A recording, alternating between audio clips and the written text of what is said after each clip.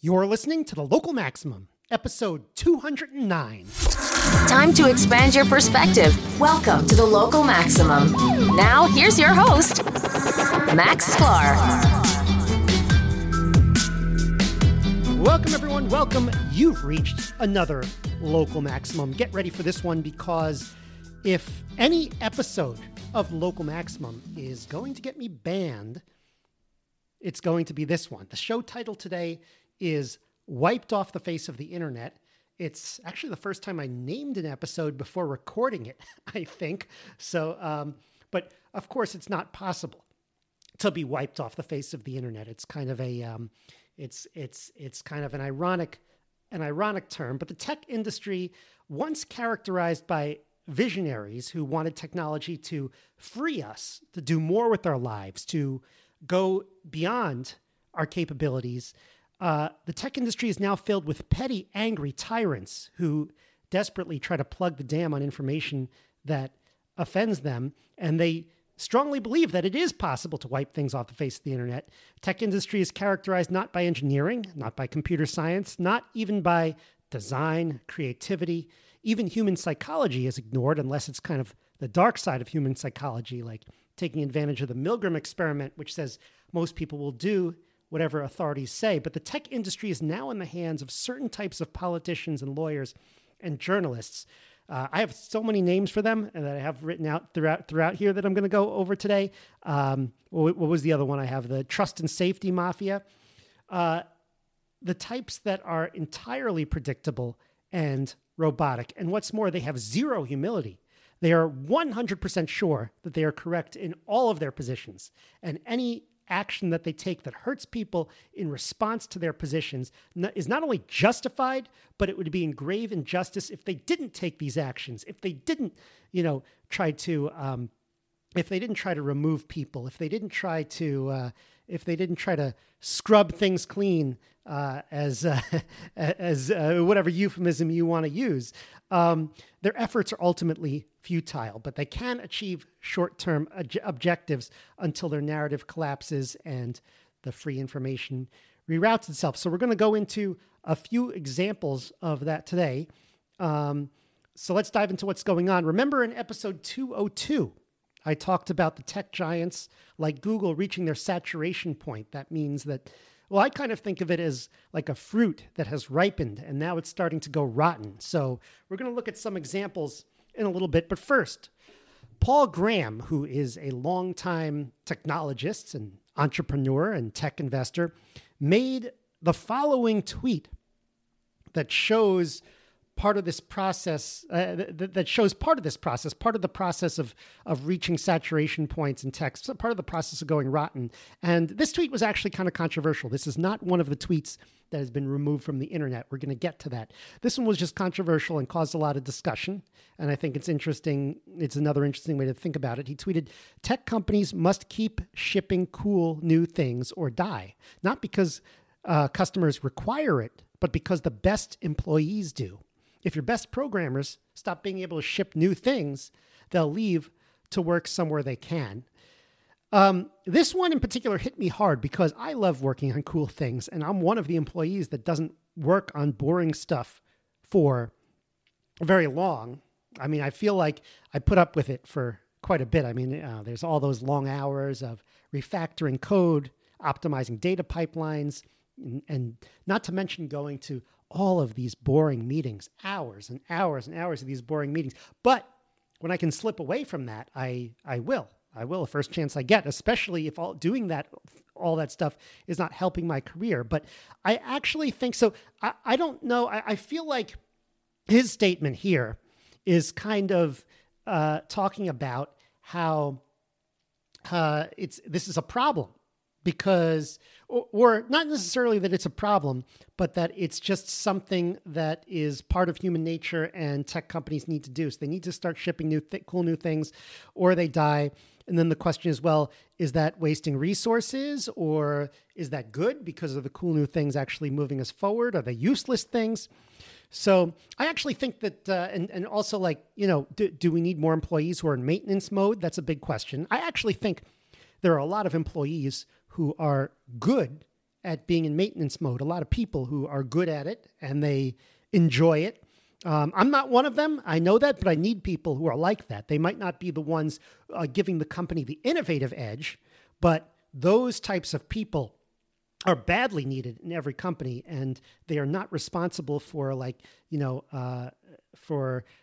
innovative decay. They are not responsible for the lack of innovation. So yeah, Paul Graham is right. You can't have only cool projects. Actually, he didn't say you can't have only cool projects. Maybe that was only an implication for people who are responding to him. But I think that cool projects are not necessarily useless. I think good companies will channel cool projects into the appropriate places. I did that myself with Foursquare Attribution, where I wanted to build some cool machine learning models, and I ended up discovering a better way for companies to measure their ads. It was very valuable to the company. So the implication is that all the cool projects are useless, which I really don't adhere to. I think if you're bored, it's usually a red flag for something. It might not mean the project is bad. It could. It could mean the approach to the project is bad. It could be you're not a good fit for the project. So definitely, I definitely encourage people to pay attention if they're bored or not. But I don't think this has much to do, or it's not the entire piece of the puzzle to detect whether a company is in decline or not. A company in decline, I believe, is going to be bad for both the maintainers and the trailblazers. Their well-being usually goes in lockstep. They're not. You can prioritize one over the other, and you can frustrate one or the other. But usually, when the company's going downhill, both are frustrated, and so the maintainers are not the type of people that I'm complaining about. Look for the maintainers who are grumpy about not being able to do their job. Look for them saying like, oh, there's this simple thing, but I can't do it because so-and-so, X, Y, and Z. The people responsible for their grumpiness is the bureaucrat class, the one that I just annoy me so much. And so whatever it is, it's hard to explain this. I have here, I think I think that just to close that off, I think that that's kind of how it works, where it's you gotta look at it from both ends. I want to kind of continue up on that on a follow-up episode, because I feel like the whole maintainer versus trailblazer thing is really interesting, and how do you achieve that balance? Okay, I have here a tweet thread that was, quote, wiped off the face of the internet. That's why I came here today. And recently. So it was kind of interesting. I looked at it, whatever. But once I discovered that it was, quote, wiped off the face of the internet, I was like, oh, now I really want to talk about this. I'm worried that if I talk about it, I'll be wiped off the face of the internet. But I don't think so. So not only was this person's Twitter account deleted, but the content was wiped off the Internet Archive. Now, for those of you who know the Internet Archive, they have this Wayback Machine that you can use to look up websites to see. I don't know, what was Netflix.com what did Netflix.com look like in 2009? You can see that. Or what did CNN.com look like in 2002? You could see all of that on the Internet Archive. It's very hard to remove things from the Internet. I guess it's not hard for the Internet Archive itself to remove things from the Internet Archive, but you don't usually think of removing something from it. Once you take something down from the Internet, you have to have a really good reason for asking the archive to take it down, I think. So as pointed out by a Twitter sleuth, the Wayback Machine says this URL has been excluded from the Wayback Machine. Not that it doesn't exist, not we don't know what you're talking about, that it's been excluded. So in other words, it sounds like the Internet Archive has this data. They have this tweet storm that was furiously deleted, but they're deciding not to show it at this time. Now, fortunately, other archives of this tweet thread exist, and I'll link to a few. And I was like, well, I because you can't wipe something off the face of the internet. I downloaded it directly onto my computer. I guess I could print it out. I put it in a Google Doc, although I don't know if Google really wants me to have this thread in my Google Doc because it's just so radioactive. But I have it on my computer. So there's a lot we don't know about this thread. Was the whole thing made up? Like, it is anonymous. It was written by someone who claims that he works at a big tech company, but it's anonymous, so they could have made it up. But it still struck a chord with a lot of people who say that it's true at their company, and they experienced the same things that he was talking about at his company. They experienced them personally, which is why it went viral. And it's probably why it got so much attention from the authorities. If this person were just making stuff up to stir the pot, that's pretty much every day at Twitter. But if he was actually, and he didn't actually call anyone out specifically. He called people out, but not by name. So it would be very difficult to determine who he's talking about here. But if he was not saying something that at least got too close to home for someone, then I'd be very surprised. Now, before we begin to look at this, I want to point out that I do take issue with some of the language he uses here. I'm not language policing this per se. It's more that I disagree with his characterizations of some of the types of people that work in the tech industry. Some of them are negative, but the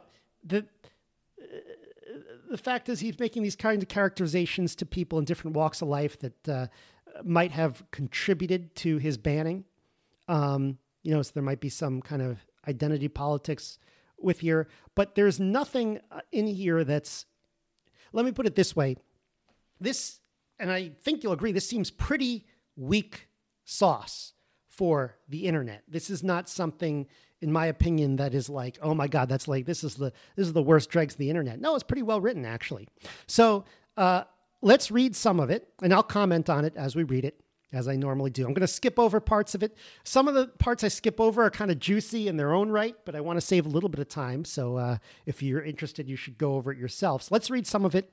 This is from the account Hazard Harrington, without the N at the end. If you try to go to twitter.com/Hazard Harrington with the N, you get someone else's account, and without the N, you'll see that it's deleted. Let's see what he said that was so horrible that he got banned from the internet. I work at big tech, a name you know and have probably used before. I wanted to give you a rundown of what it's like inside now. Obviously, insanely radically left, BLM, LGBTQ, trans flags hanging in the office, pronouns declared before meetings, special affiliation groups for all but white men, everything you would expect. But COVID, work from home, totally broke people. They are fundamentally weak, often lacking social support outside of work. They are people without children, without a spouse. Oh my God, that's where I'm at right now. Okay, continuing. Just a dog or a cat for emotional support. Oh, I don't have one of those. All right, let's continue. There is constant conversation even now about how difficult things are for everyone. Often meetings begin with a walk around the room to ask, how is everyone feeling? Literally everybody else made speeches about their lives. I'm pissed that a white supremacist shot 3 black men in Kenosha! Exclamation point. By the way, that's Kyle Rittenhouse that they're referring to for people who are listening to this. People already forget, but it turned out that none of that was true. And people did say things like that. It turned out none of that was true. Anyway, continuing. It's toxic. When it came to me, I said, I'm fine. And then one of the engineering ladies literally, and this is why he seems to say the engineering lady is like kind of a sarcastic thing, which is probably not a good thing to do and trying to make this point. But anyway, it's still a good point. When it came to me, I said, I'm fine. And then one engineering lady literally proposed that we should not be allowed to answer the question positively. Hell no. I think it hurt her that I wasn't as miserable as she was. She brought up some arguments about vulnerability. These people not only want you weak, they want you to expose your vulnerabilities to them so that they can exploit them. They may not intend this explicitly, but whatever distorted ideology they worship ends up with that result. So back to the morale. Everyone is demoralized. This might surprise you, as anyone working at big tech is extremely well paid and has managed to make work from home in the last 2 years, or has managed to make work from home work in the last 2 years, or has managed to make, I think he's trying to say, they've managed to get that pay even while working from home over the last 2 years. They got extra days off, extra benefits, bonuses. They never had to fear being fired, or almost never. I have some sympathy. And I can feel some of it myself. It's normal and natural to work with people face to face. Work from home can ease overwork. I think a lot of us have that problem. Work from home can ease overwork. You take fewer breaks, often work beyond normal working hours. You don't feel connected to customers or celebrate success in person. As I mentioned, big tech is often the only social life for people. Fortunately, I never did, but my company had all kinds of after-work activities. This guy doesn't like that, after-work activities. That's okay. Sports leagues, game nights, different classes taught by my staff. There was a rhythm and a connection that was gone. The Great Resignation is real. Many employees are leaving for better jobs.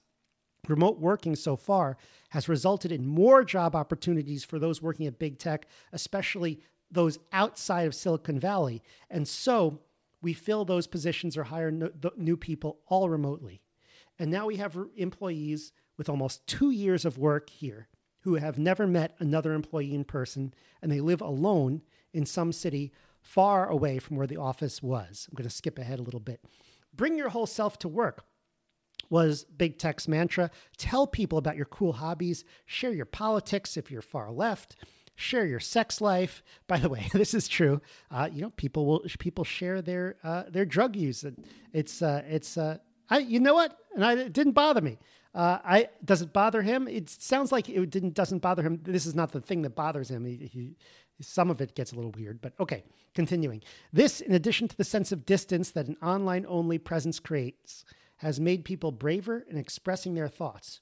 You used to have to have the nerve to knock on CEO's office door or schedule a meeting. You could now send a nasty message via Slack directly to her. People will openly write comments and threads all over Slack, bad-mouthing the company's superiors, and they do nothing. So hang on, just to comment on that, I feel like this actually prevents good feedback from happening because the worst people respond in Slack or the worst comments get posted in Slack. Whereas if you have something really important to talk to the CEO about, you really have to think about, some things are much better in person. And so I think, and then when you see everyone posting all this crap on Slack, it kind of makes you feel like, these people don't want to hear from me because they already have to ignore all these other people. So, what am I going to do? So that's a big problem. I feel like the totally remote sort of creates these social problems where the management gets completely disconnected from the people they're working on. Okay, so I'm going to skip a little here. It's a little political. Start again. People take constant days off or don't show up without giving satisfaction. It's very easy to hide when working from home with so much employee and management flow and so much mental health allowance. It's easy just not to show up without suffering any punishment. By the way, the mental health allowance, that got so bad over the last few years. It's like, and even before COVID, the few years before COVID, everyone's so upset today because something bad happened in the news. Everyone take a break, take a few days off. It's just like, it always bothered me, and I liked the days off, but it also felt like it also felt for me like, and now I'm talking about myself, by the way, I switched from the article to myself. It felt like emotional manipulation. When the people at the company say, the news is so upsetting, everybody take the day off. Here's some psychologists you can talk to, some therapists you can talk to. There's a kind of, I guess you can just ignore it and take your day off, which is, I did sometimes, but there's something about it that I can't quite put my finger on that just feels so manipulative. But anyway, okay, back to where I was, the mental health allowance. We hired a new employee, and I called them at 1 p.m. to see if they would attend a meeting. They arrived 10 minutes later. They said they slept because they had nothing to do. It must be incomprehensible to someone who is not in the software development field. On any different given day, managers will say things like, "What can I do to support you? Do you have enough work? Or is the load too high?" It's like emotional support.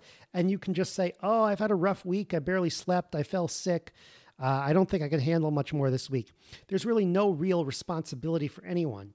Record profits at the top because of existing code and market adjustment of products moving forward, but leaders do not notice. It's totally surreal to watch the deterioration, to see how quickly an organization can fall apart. And I'm not productive either. I am constantly bombarded with anti-white, anti-masculine, and woke propaganda. Just a little aside comment on that. I think this is true, but the propaganda is even broader than that. I think this would just be the characterization from a conservative perspective. All right, I'm going to skip a little bit, go to the end. Basically, he continues on about how people spend their time on all this nonsense, and there are some really good examples in here. Just woke stuff, DEI meetings, messing with Zoom backgrounds, all of that. And I just want to say, I definitely experienced a lot of this personally the last few years at Foursquare, especially. By the way, I hope Foursquare goes public before fully bearing the brunt of the consequences, because we built a lot of really valuable stuff there that I hope will be reflected in the stock price. But that's going to take a long time. They already have that stuff. It's already built. So they don't really need, they don't feel the consequences of some of this right away. But damn, I hope they go public soon, because I really getting antsy for it. I think the bottom line is that the people in the industry have become zombified. I don't think it'll last. I think a rebirth can happen, and a rebirth is happening. So remember this episode. I remember in episode 203, we talked about Steve Jobs. He said, hire for experiences and then focus on the user experience. And I think that a culture of building stuff and celebrating those victories can happen again after some creative destruction occurs. And I actually think regaining the social aspects of work are important. And whether you want to downplay all the events and stuff, I get that this author might not want to partake in some of the events, but at some point we'll all have to start working together again. And hopefully there'll be less political bullying in the workplace, which has gotten steadily worse over the last 20 years. So whatever you think about this guy's argument, Hazard Harrington, agree with him, disagree with him. I think there is nothing in here that warrants getting wiped off the face of the internet. Now, maybe he deleted his own account, but the archive too? Yeah. This is a coordinated hit from the trust and safety mafia, the ministries of information, so to speak, at these companies. And it's absolutely shameful. But we can go on and on. It gets worse. Remember episode 166 with the coronavirus memory hole? Turns out that there's a lot of stuff I left out in that memory hole, and I'm sure a lot more will turn up over the years. Remember, there were these two doctors in Bakersfield, California, who held a press conference in May of 2020. That's Dr. Dan Erickson and Dr. Arten Massey. They spoke for an hour. They do urgent care, and they were seeing patients all day. They were seeing COVID patients. They were opposed to the lockdowns and the stay-at-home orders. One of their main arguments was that there are a lot of public health consequences to forcing people to stay at home as well. There are mental health consequences. There are physical health consequences. You're not getting out. And so they were talking more about, they didn't think that the balance was worth it, if you balance the positive or negative. Taken down absolutely everywhere. Here's what YouTube said when they took it down. Quote, "We quickly remove flagged content that violate our community guidelines, including content that explicitly disputes the efficacy of local healthy authority recommended guidance on social distancing that may lead others to act against that guidance." I'm sorry, that's probably a typo there. We remove content that explicitly disputes the efficacy of local health authority guidance. Okay, so remember, it was not about incorrect medical advice. They didn't give incorrect medical advice. They didn't give bad medical advice. They didn't tell people to do all this crazy stuff and then it'll prevent COVID. It was for political speech.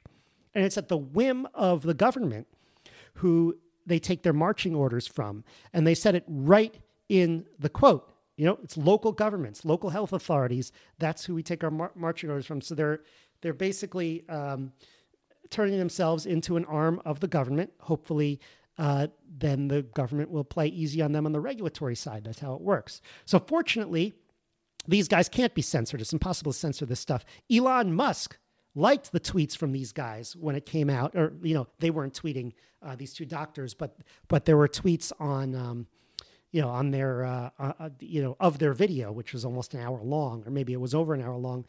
So he retweeted it at the time. Now you have Joe Rogan and all that get around all these censors. All of this, the fact that they banned in May 2020 up till now, they've been banning political speech. It reminds me of a Supreme Court case from back in 2007, Morse versus Frederick. Very interesting case because it was somebody who had a sign that said "Bong hits for Jesus" at school. If I'm not mistaken, I think that was actually in Alaska. So anyway, he said "Bong hits for Jesus," and the school wanted to ban it. He said it violates my constitutional rights. It went all the way to the Supreme Court. Very divided decision, but ultimately, the conservatives on the Supreme Court and their majority said the school has a right to ban it because it's not political speech. First Amendment applies to political speech. If it were political speech, you wouldn't be able to ban it, but this is promoting illegal drug use at school. Now, the liberals on the court, Justice Ginsburg, when she was alive, and who was the other one who is around today? Oh God! Now I have to look this up. Supreme Court members. I can't believe that. I can't believe I forgot it. Justice Breyer was in there too. So they all said that no, bong hits for Jesus is actually legitimate speech, and it's protected under the First Amendment, and it's unconstitutional for the school to ban it. I think all of them would agree. I think it would have been 9-0 if the sign had just said legalize marijuana, because that's clearly political speech and not promotion. But again, remember, the left wing of the court said that this is protected speech, bong hits for Jesus. So what happened? I don't know. So, okay, you got these couple of doctors that are censored, so what? But what if it's not just this one doctor? What if it's thousands of doctors and researchers and politicians and journalists that are being targeted? Here's another one. Again, this is in May 2020, almost 2 years ago. This is political speech from Newt Witkowski, who lives in New York City, May 2020.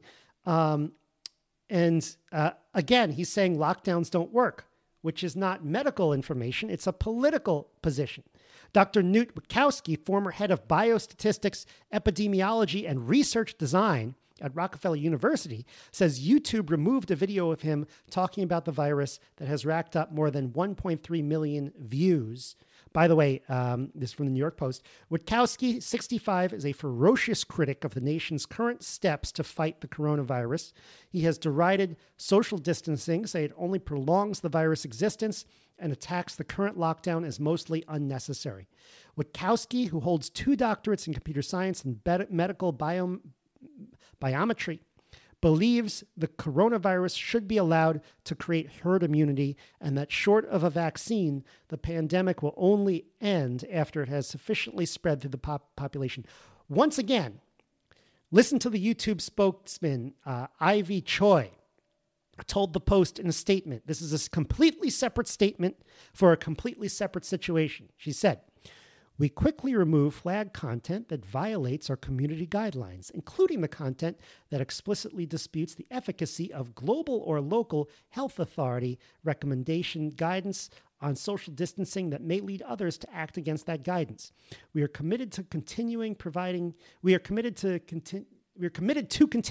timely and helpful information at this time." Okay, except now they added the word global.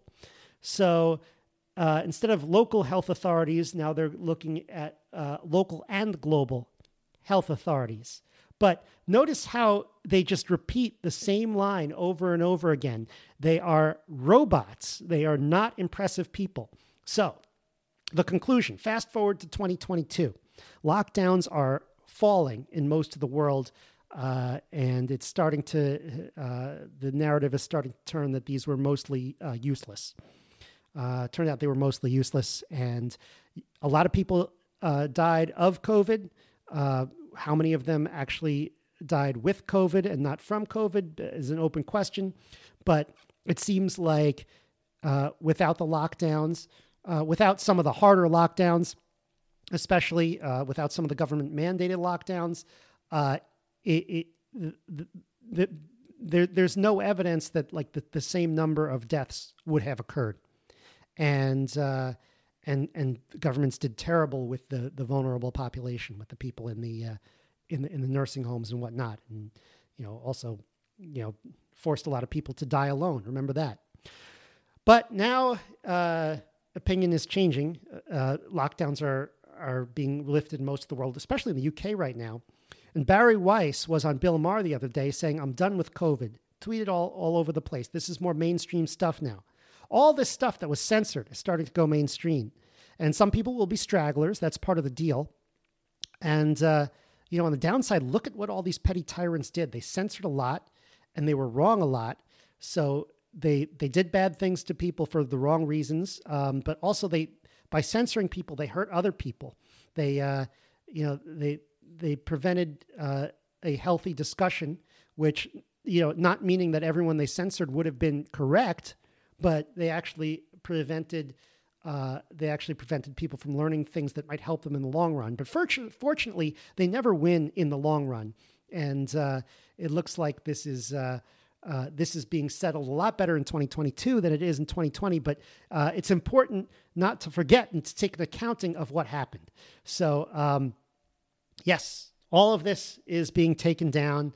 And this is just something bad that happens in human societies every once in a while. And we're going to have to relearn a lot of lessons, but we are learning them and we are winning. So that's the good news. Have a great week, everyone. That's the show. To support the Local Maximum, sign up for exclusive content and our online community at maximum.locals.com. The Local Maximum is available wherever podcasts are found. If you want to keep up, remember to subscribe on your podcast app. Also, check out the website with show notes and additional materials at localmaxradio.com. If you want to contact me, the host, send an email to localmaxradio@gmail.com. Have a great week. Feel the power.